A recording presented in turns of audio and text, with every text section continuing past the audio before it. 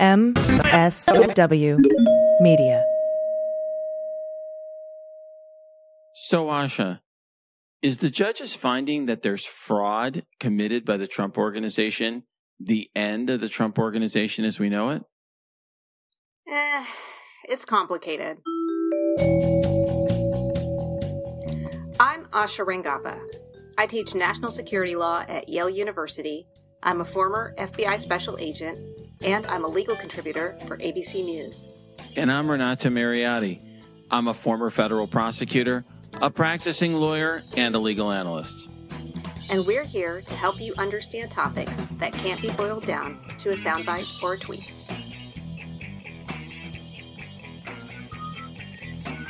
So, I'm glad that this fraud trial is getting the attention that it deserves this week, because I think that we've become so fixated on criminal liability, and people have been fantasizing for so long about seeing Trump in an orange jumpsuit that sometimes it can seem as though these civil suits are irrelevant or don't matter. But this one has some pretty severe implications. Yeah, absolutely. I think that this case in general, Asha, has been a forgotten case. In other words, people have been so focused on these criminal indictments and criminal trials that often this is like an afterthought or a footnote. And I really think this is really important. I mean, a typical civil case where you have, let's say, a lawsuit for damages, let's say the E. Jean Carroll case, which was obviously reprehensible conduct. It was a crime, right, to sexually assault someone. Nonetheless, it's about money. This is about so much more when it comes to potential remedies, potentially, a finding or ruling that the Trump Organization can't do business in New York. So very significant.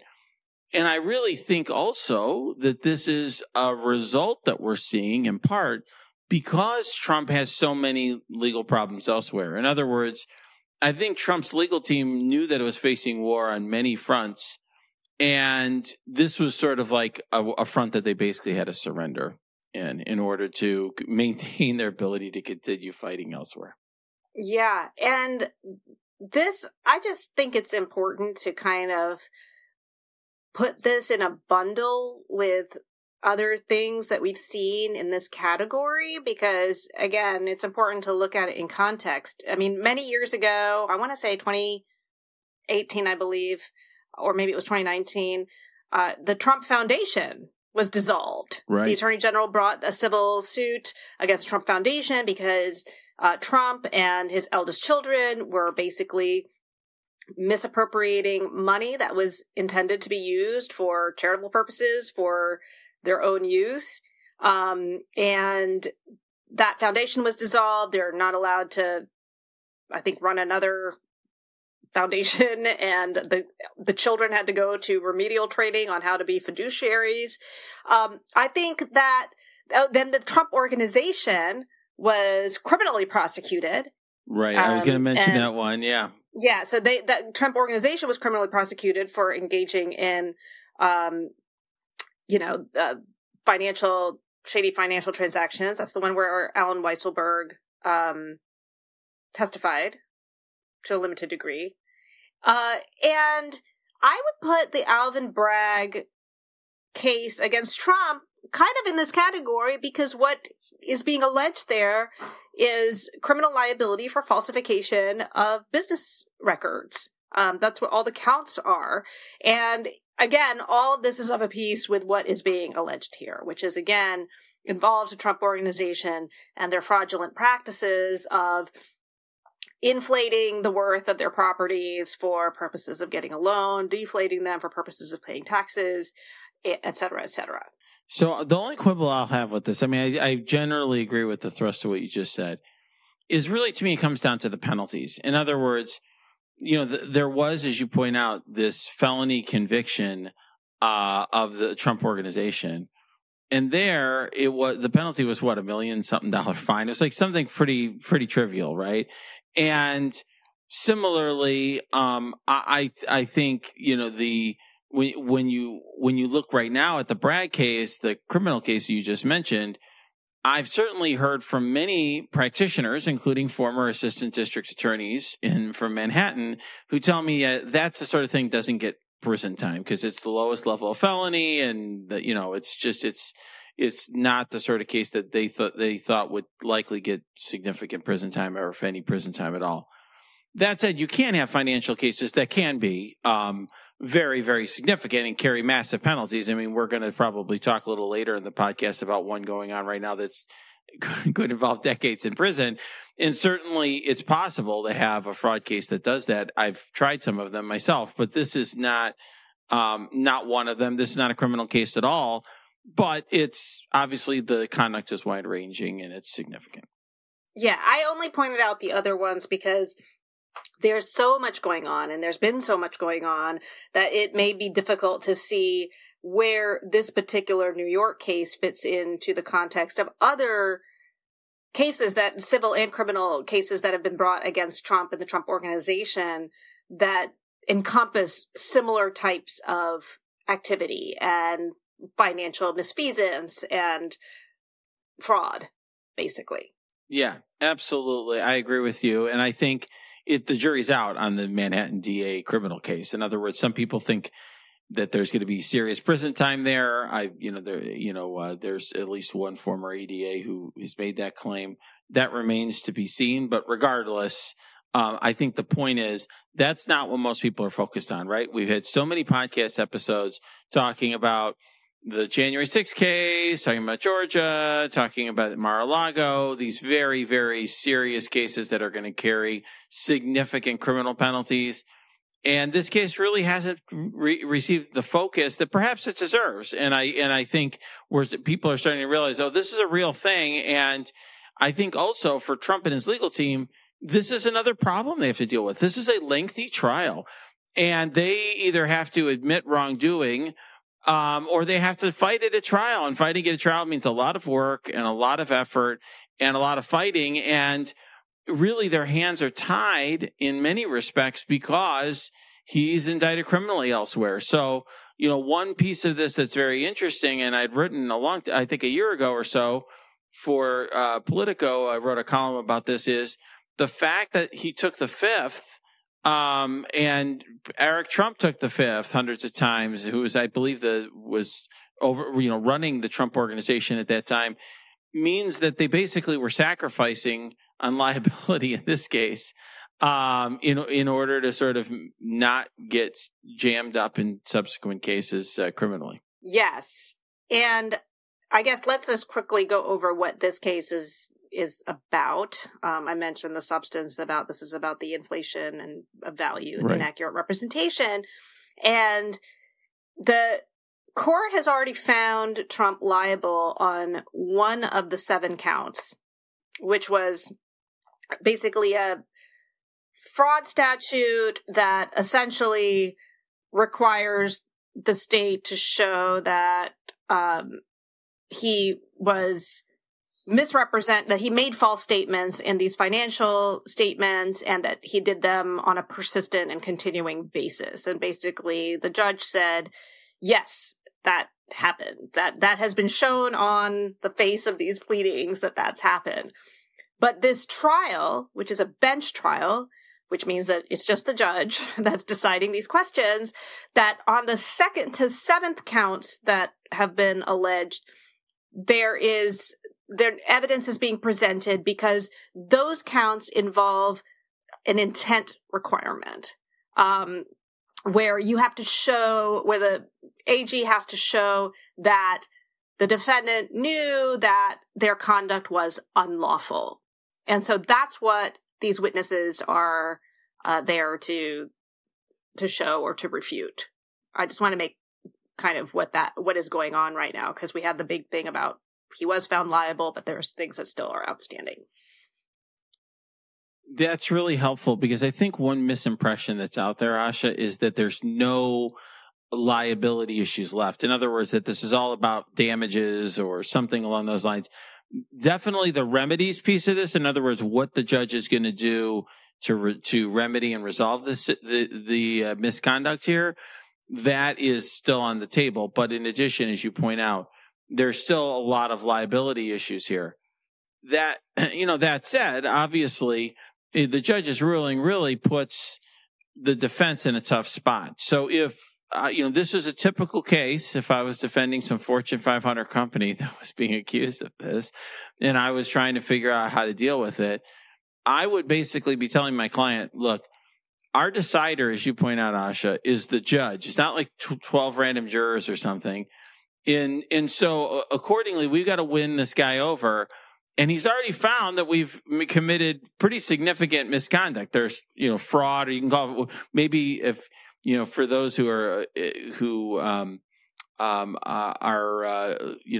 comparing this to other statutes, maybe it's fraud light of a sort, because of what you just said in terms of the requirements. But nonetheless, the judge has already found that. So you kind of have to buy into the fact that, like, Judge, we understand your concern about this, but here we did this, but not that sort of thing. Like, we something along those lines. And you kind of almost have to adopt a tone where you're like, look, yes, we're not perfect, but we didn't do this. And, we don't deserve the highest penalties because of that, for that reason. That would be the way to have a path to victory in this case. But it's very fair to say that is not the path that Trump and his legal team have chosen. And I think it's my conclusion about it, which I've kind of said publicly, is that I don't really think that the opening statements, which we heard the other day, or anything that we've seen thus far from the Trump team are designed to achieve any sort of legal victory in this case whatsoever. Yeah, that's interesting. And it looks like for the New York Attorney General, their star witness is going to be Michael Cohen, who's going to say, yeah, they totally knew what they were doing when they were doing this. In fact, this whole case, I believe, arose from his testimony to Congress many years ago, where he basically said, this is what he does. He inflates the value of his properties and, for purposes that advantage him. One thing I think it's important to maybe discuss is there's been some suggestion that Trump's lawyer screwed up by not requesting a jury trial and that this is a bench trial. But then I understand that for the particular statute, or at least the main statute that is at issue, a lawsuit can only be brought in equity. And equity jurisdiction is a separate thing. It's about fairness. It's about making the party that has been harmed whole. And that in such cases, you don't actually have a right to a jury trial, or it's not available. It's only a bench trial. So I'm not sure who to credit in that. Well, I'm going to give you credit for bringing up the distinction between law and equity, which is complicated. And the sort of thing that even a lot of lawyers don't fully understand. I don't think it's worth the time to go into all of that now, but I think at a very high level, the way I would explain it to people is in many states, there are a division in the courts where there are certain courts or divisions of courts that you go to seek, let's say, monetary damages when you've been harmed. And there's another set of courts that you go to if you are trying to obtain what's called equitable relief. In other words, you want the judge to order something that's going to make you whole. Like, restrain this person from doing this, evil thing that they're doing to me and my business, or something along those lines. Here, the vast majority of the relief being sought is, as you're suggesting, is equitable.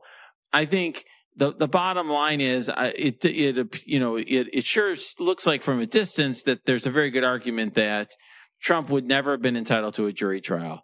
And I think my takeaway from all of the stuff on social media, attacking his attorneys, about not seeking a jury trial is just that it's sort of like legal, and kind of we've talked about legal analysis can sometimes run awry on the internet.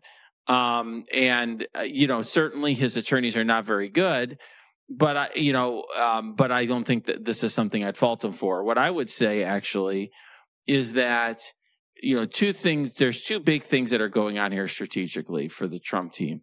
One is this is essentially a they're fighting a multi-front war, and they had to kind of give up on certain fronts. And this is one where I just think even if you had a rational defendant who was pursuing a typical rational strategy, and I was fighting on behalf of that defendant, defending it, this would be like the case you just have to lay down on because it's not criminal. And ultimately, your client's time behind bars is more important than these remedies, even though they're devastating remedies against his businesses. And second of all, the reality is the type of defense you would have to mount that I laid out a moment ago is not consistent with Trump's other goals, right? I mean, in other words, coming out there and be like, yeah, we're dishonest, but not that dishonest, is a great way of reducing your liability if you're a business is trying to save as much money as possible. Really, what Trump's trying to do is keep the con going for as long as possible so he can keep getting donations and keep running for president. And, that means he's got to call it all a witch hunt and do all of that stuff. Right. So just a couple of points on the equitable jurisdiction piece, just so people also can make some links to other things. Part of what Judge Cannon did that was wrong, among the many things, in the Mar-a-Lago case, when Trump was trying to get her to appoint a special counsel, was that she was exercising her equitable jurisdiction. She was asserting this very extraordinary power of the court to exercise jurisdiction over his request. And that's what the Court of Appeals shot down and said that was an abuse of her discretion because it was not a circumstance where such, that kind of jurisdiction was warranted. So just to kind of put that out there, because people might have missed that in the Cannon case. And I think what you're talking about with regard to Trump's strategy or lack thereof, at least in court, really gets to, I think, what will be an ongoing tension for him, which is the tension between the court of law and the court of public opinion, and how the interests in both of those are going to be sometimes at odds for him. Because, as you said, to admit wrongdoing in one venue could harm him in another. And I think you're absolutely right about the con. Again, just to make a connection to a previous case, one of the things that in that Trump Foundation case, that involved some of his campaign events where he was getting money, for example, where he was quote unquote raising money for veterans. And then he basically funneled that into his own campaign and coffers. So yeah, there's a grift piece of this that he's got to keep going, and he can't afford to admit any wrongdoing in order to, if he wants to kind of maintain that public front. Yeah, the Trump brand in many ways is never to admit wrongdoing. This guy has appointed everyone from General Milley, who he recently attacked, to his General Kelly, who was former chief of staff, who's blasted him, to Bill Barr, Bill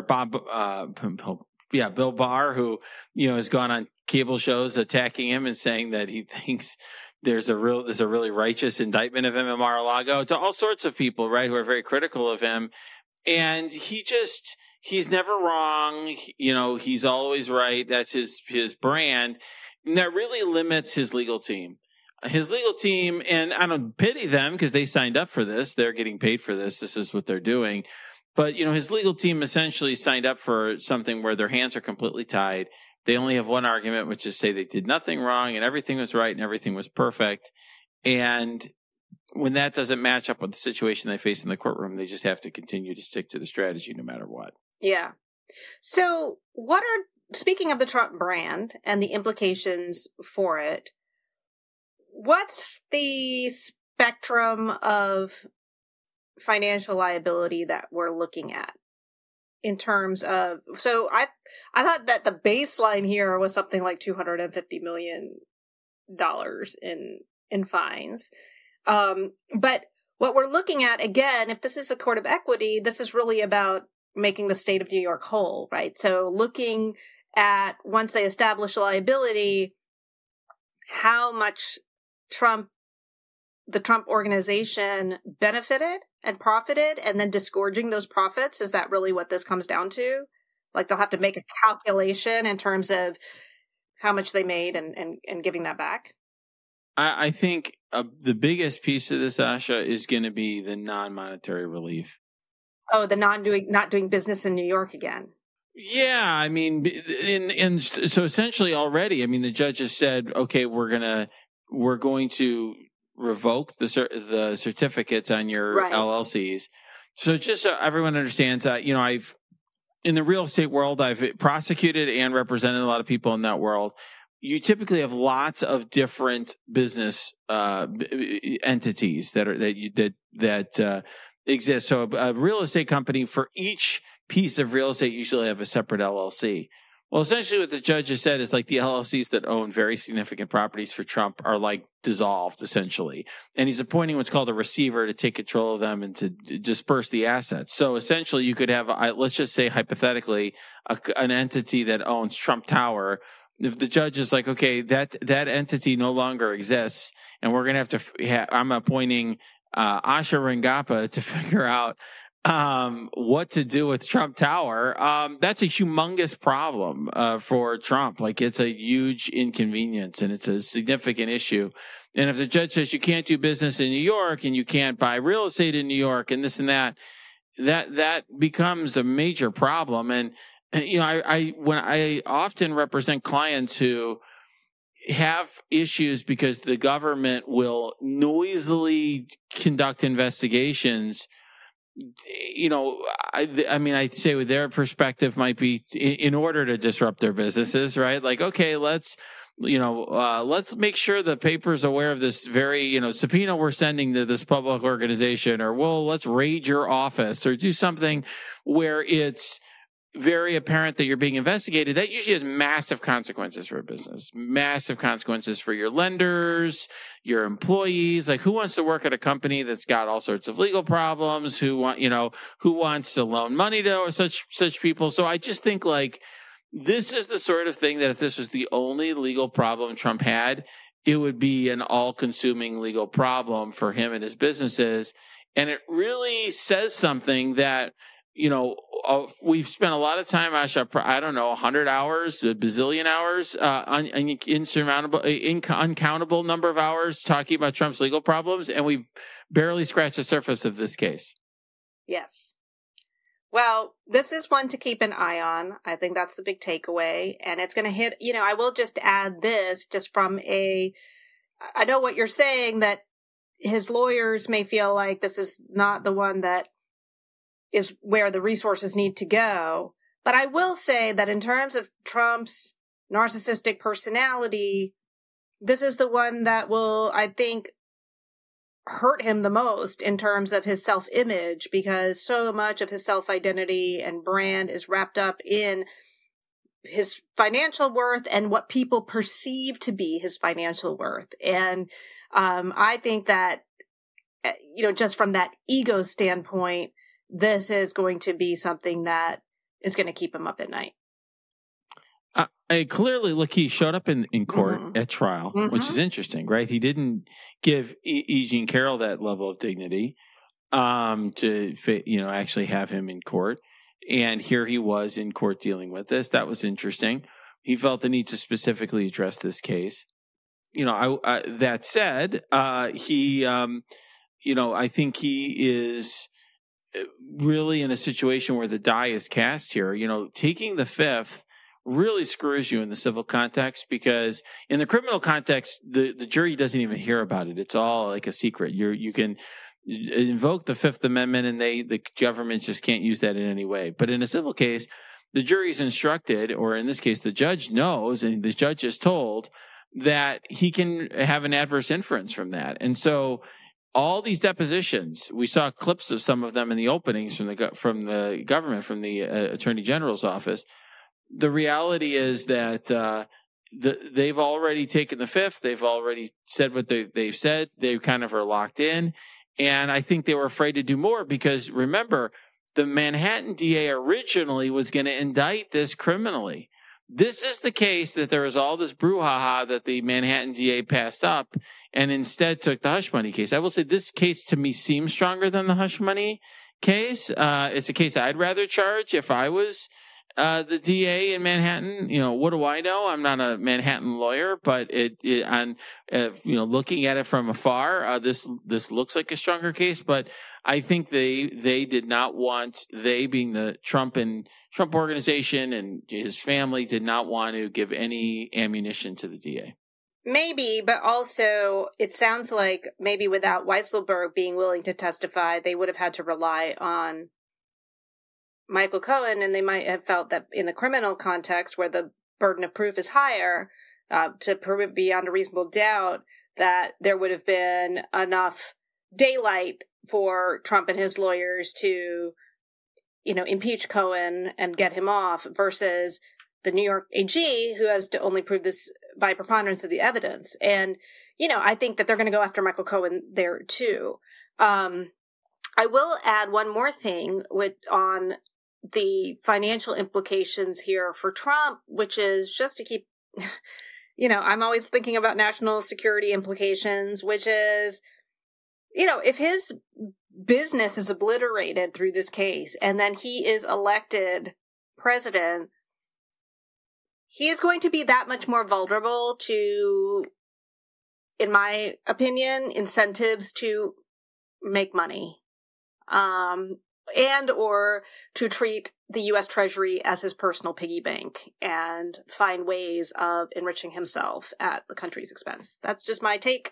Again, because I think money is so important to him, and our adversaries especially know that. And if he is in the poorhouse, it only makes it much easier to exploit that vulnerability.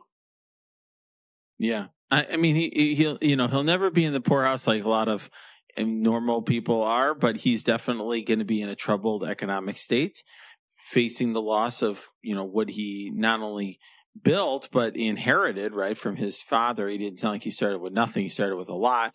And he's also potentially going to be a convicted felon. And this is the Republican candidate for president. What a choice the American people are going to have in this upcoming year. Unbelievable.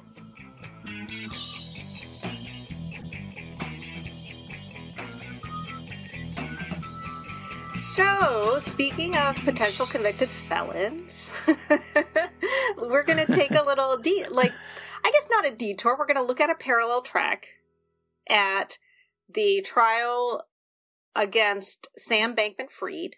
And we've talked about FTX in one of our very early episodes. And I love these cases, like him and Elizabeth Holmes. I mean, I'm fascinated by, especially when they're like young like that, and it's just like, what were you thinking? But also to look at some parallels between the things that are happening in that case and some of the stuff that we were seeing in the Trump cases. Yeah, that's right. I mean, we're recording this on the 3rd. This jury selection is starting today. Big trial. This is something that's keeping me busy in terms of interviews and commentary. There's a lot of interest in this trial in the financial world because the technology underlying crypto is going to probably be around for a long time, and whatever form it's in. And this is sort of a big case. Early case in terms of criminal enforcement. And by the way, the amount of money at stake is massive. This guy was supposedly worth, all sorts of monopoly money. One of the richest people in the world, supposedly. Now, not so much. You mentioned Elizabeth Holmes, Asha. One thing that I think is a really interesting parallel, by the way, between SBF, Sam Bankman-Fried, and Elizabeth Holmes is these are two people who were supposedly visionaries, who were marketed. Not only were they supposedly some of the wealthiest people, but they were these like young visionaries who built wealth at some young age, and they did something that like the rest of us couldn't do. And of course, it turns out that they both were just huge fraudsters and fooled us all. Did Sam Bankman-Fried go to Stanford too? Was parents? So I don't remember. His parents were law professors at Stanford Law School. And they've got their own problems. They've been sued actually by there's been an appointment of a new CEO of FTX. And on behalf of victims, he's suing them, saying that some of the money that they received was, obtained via fraud. Illegally obtained. Yeah. And so to recap on just the facts, and you'll know them better than me, Sam Bankman-Fried basically came up with his own cryptocurrency. Yeah. So what happened was, FTX was a cryptocurrency exchange, one of the biggest in the world. What I mean by exchange is you put your money in and then you can buy and sell crypto and trade it like you do on E-Trade or something with stocks. Okay. That was the idea. And you're right. He did come up with his own cryptocurrency. And part of, what he was doing is essentially said you had to use that cryptocurrency to pay fees on FTX. And then he was essentially overvaluing that currency. So that was one thing that he was doing. But I'd say to make it very simple for our listeners here, I mean, one thing he was doing is it said when you put your money in to FTX, there was an agreement that said this money is yours. It is available for your withdrawal at any time. And then there was a can't be used for run. anything else. Yada, yada. And then actually he was just using it for all sorts of stuff, including having an unlimited line of credit to his girlfriend's and paramour's trading firm called Alameda Research. And so, that's not what he was intended to do. Some of it was also used for bribes in China. Some of it was used for political donations in the United States. And some of it was used to prop up this currency you mentioned. It's called FTT because he had huge stake in it to try to, artificially inflate the value of that. So all of that's coming out in this trial. Very difficult defense for him. And he's looking at many decades in prison, given the amount of money involved. Yeah. And so basically he was running kind of a Ponzi scheme, right? Like he's getting the money, he's using it to invest in or to buy other stuff.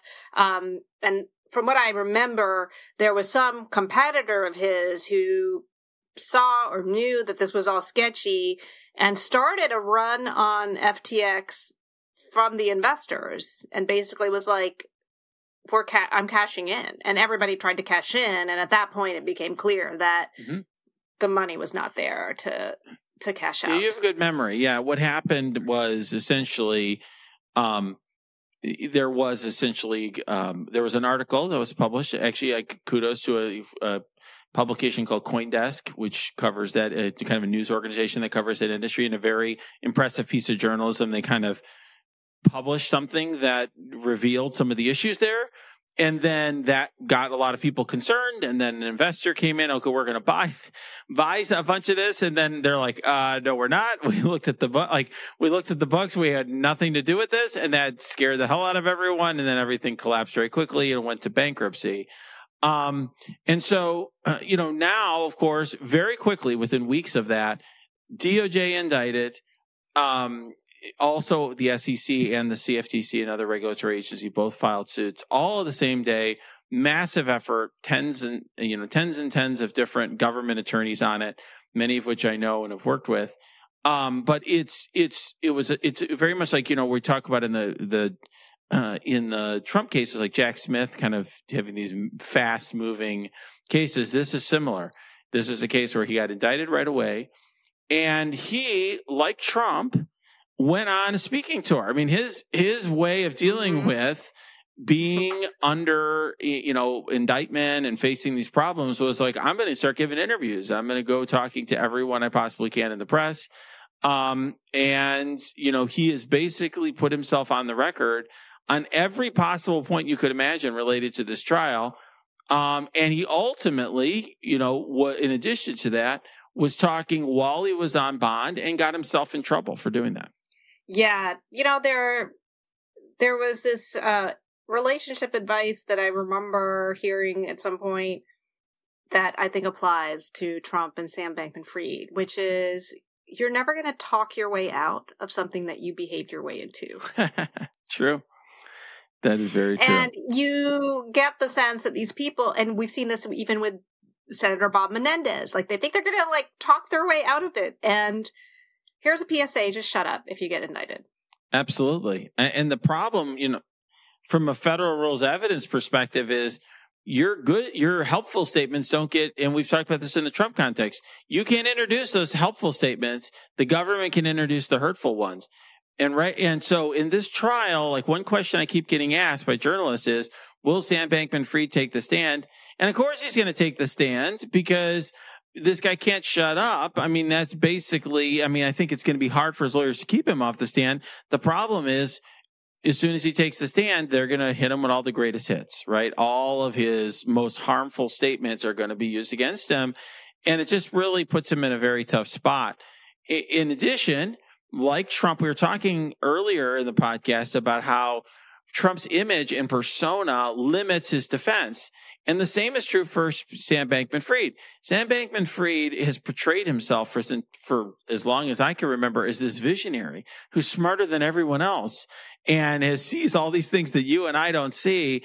And so presenting himself as like this dumb young kid who's in over his head and wasn't paying attention and didn't read all these legal disclaimers and didn't really know what he should have and shouldn't have been doing.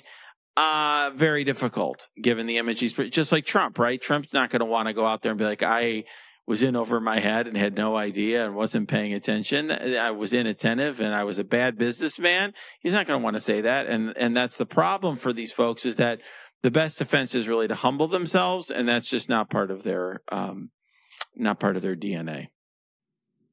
I'm just imagining this reality show where we have an island and we can put like Trump and Sam Bankman-Fried and Elizabeth Holmes and Elon Musk and all these people like all together and see what happens. Kind of like a Lord of the Flies situation. It might happen just late in life. It's sort of like how, we got to see a lot more of, Coolio, may he rest in peace, after when he was no longer doing Gangsta's Paradise and he was just the guy who had done that 20 years ago, right? So maybe there'll be some point in the future when everyone's out of prison and, if Trump's still around. This will be their money-making opportunity. Yeah, you got to reinvent, exactly. You got to do what you got to do. Trade on your fame or infamy or whatever. One thing I do think is really fascinating that is a similarity and a difference with Trump and SBF is that SBF was so mad at the witnesses that were up against him, one of which, by the way, is Paramore, who was one of his closest business associates and the head of this Alameda research.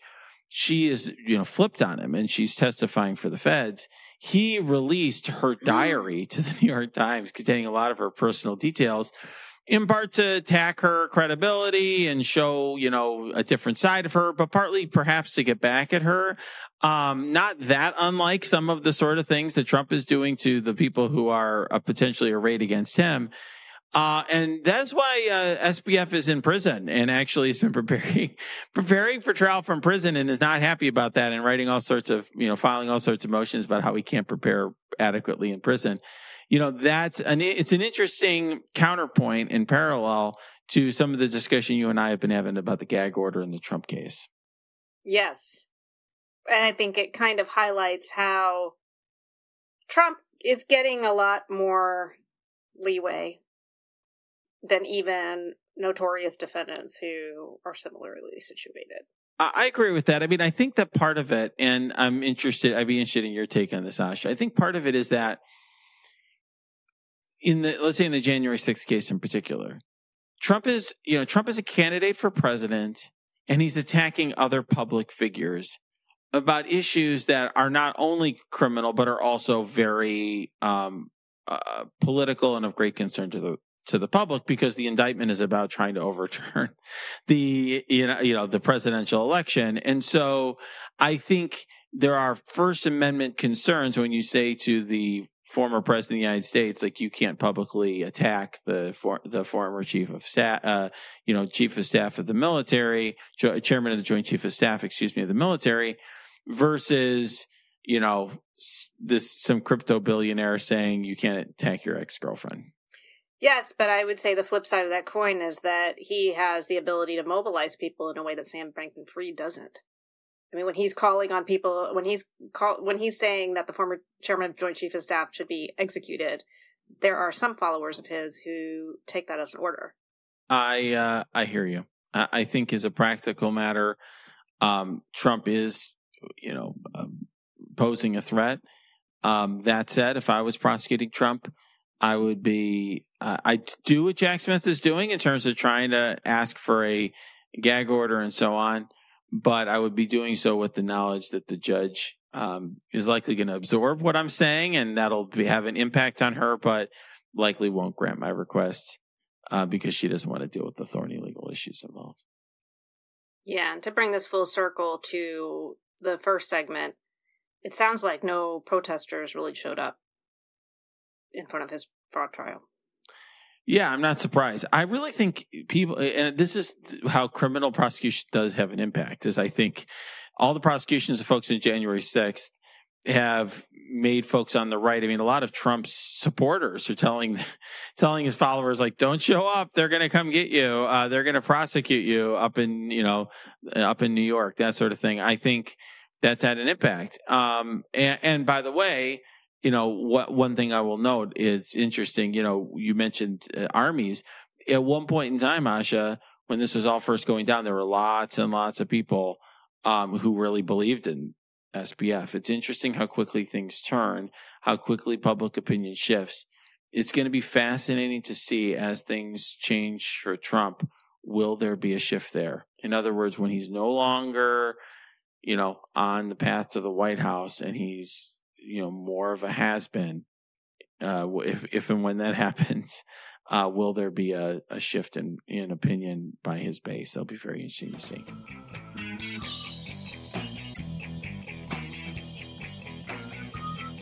So, Renato, before we go, I feel like what you read in your free time gives insight into your personality. And one of the genres that I read in my free time are self-help books. Okay. On a number of different fronts. I'm kind of a self-help junkie. So a lot of productivity books, a lot of relationship books on, psychology, relationships, things like that.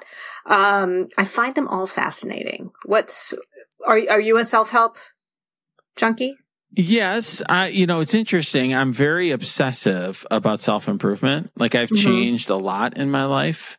I probably don't resemble at all in any way the person I was like 15 years ago. And a lot of what I do, I kind of agonize all the time about what I could do better and what I could do wrong. I'm really focused on like efficiency. I try to use every minute of my time. I think ever since I had some times where I had health issues, I was like very focused on like, hey, I got limited time, so let's use it all. So yeah, I do focus on a lot of the same stuff, like how to be more productive, how to be more successful at doing things. So I'm very focused on learning. And I think people who are not self-reflective really lose a lot. And I think that's actually a sign of somebody who is not successful and is not able to get the most out of themselves in their life. I'm really big on that. Yeah. In fact, one of the self-help books that I've read that really had an impact on me was one, I think it's called The Growth Mindset. But we can look it up and add it into the notes for the episode. But basically it was talking about the difference between a growth mindset and a fixed mindset. And a growth mindset is this idea that you can improve, that you're able to assess where you are and you see that you can get better at some things. And for people with a growth mindset, failure isn't debilitating because it's actually a feedback loop that tells them, okay, this is a place where I need to work harder. Fixed mindset people believe that where they are is, that's as far as they can go. And so failure can be very, difficult for them because for them, it's like a confirmation that they can't get any better and that they're not good enough. In other words, they don't foresee that there's space to grow or improve.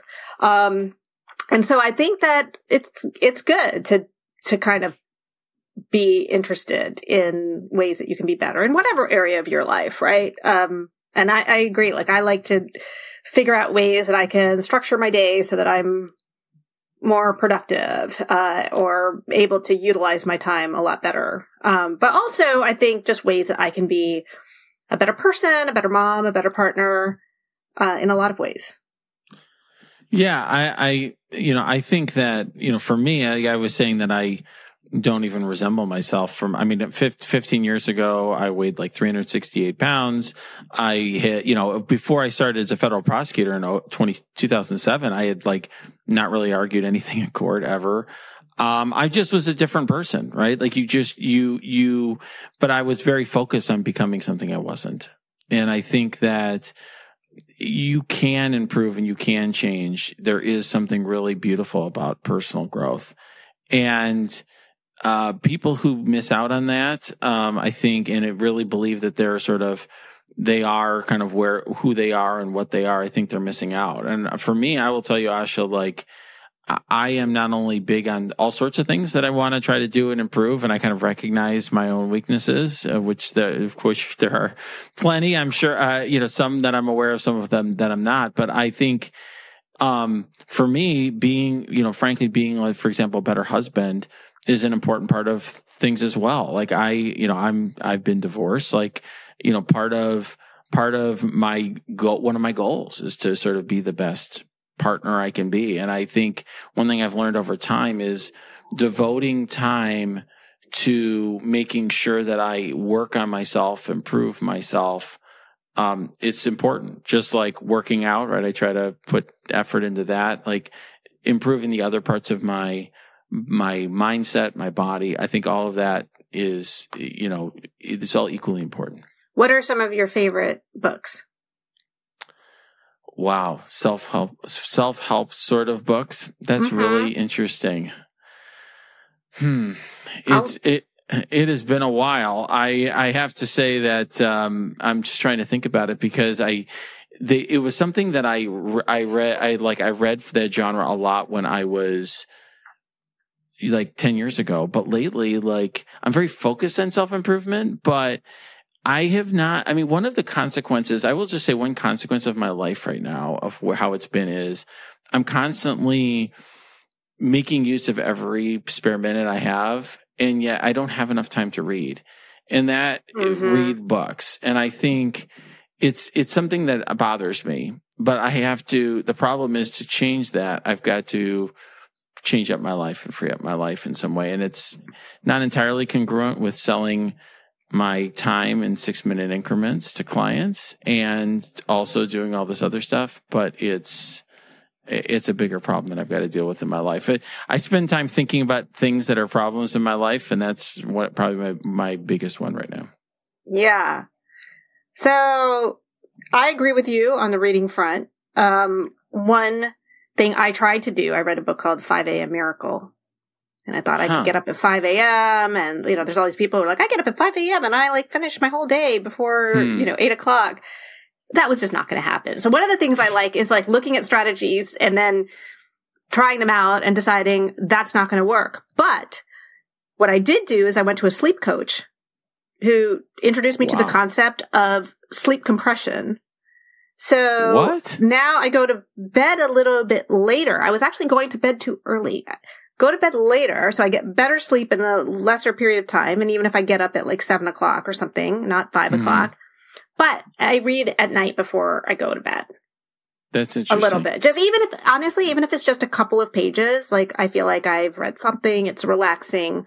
And I'll throw some of my favorite books out there. Atomic Habits, I really like. Whoa. Okay. That's a good one. This is interesting. What is Atomic Habits? Atomic Habits tells you how you can build habits. So it gives you different strategies. If you're trying to develop a habit, things like habit stacking, you add a habit to something that you automatically do every day.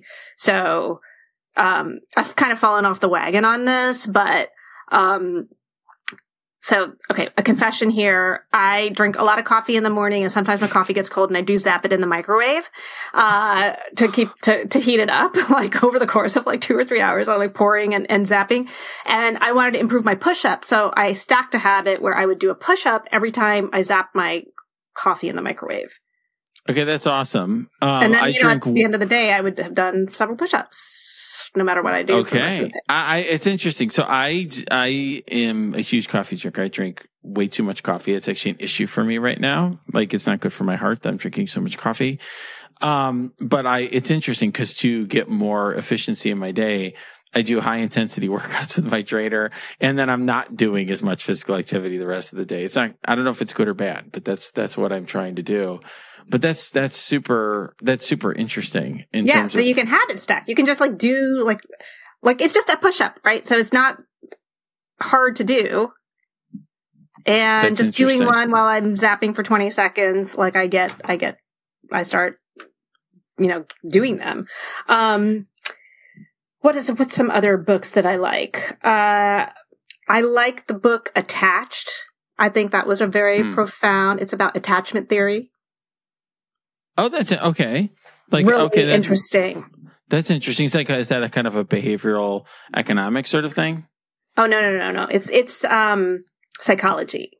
Okay. It's basically about so there's a whole area of psychology that talks about attachment, and that however the attachment style that you adopt very early in life becomes your template for your relationships later. Wow. I'll just leave it there. It was really fascinating. Wow. Yeah. That is super interesting. I'm really big on trying to understand the human mind. I think it's having a really high EQ is such a big part of not only sort of being successful in my job and everything, but it's also, I think, a big part of understanding myself. Like I've kind of figured out the things that I'm good at doing and the sort of ways in which I work well and don't work well. And I try to mold my entire life and work around sort of doing things in a manner that makes me successful. And having I even sort of bring in helpers in different spots in my life to sort of help me get myself on, in certain tracks so that I can be more efficient and get more done. Well, let me give you another recommendation. Okay, this is good. This is good stuff. I'm taking note. Yeah, The Productivity Project. I listened to this one on tape. And this one was really good. It's this guy, and he basically experimented for a year with all of these different productivity techniques. But one that was a big takeaway for me is to figure out your own kind of ebb and flow of energy during the day. Mm-hmm. And then you structure the things that you do in a way that aligns with that ebb and flow. So for me, I've realized if I'm writing, like my Substack or whatever, I have to do that in the early part of the day. It's just not going to happen later. Mm-hmm. And interestingly, I can work out later because I will find motivation to do that later in the day. If I spend time in the morning working out, then I'm cut into my writing time, and then I'm not going to get everything done that I need to get done. That's such the opposite of me. So I work out in the morning because if I don't work out in the morning, I end up filling up my day and coming up with excuses not to work out. So I usually get up at 6:45 now. I used to get up at 6. And I go and work out in the morning and get that done before my day starts. And I tend to write actually better when I have uninterrupted time late in the day. So when other people are like, okay, this is whatever, non-work time, that's when I can write.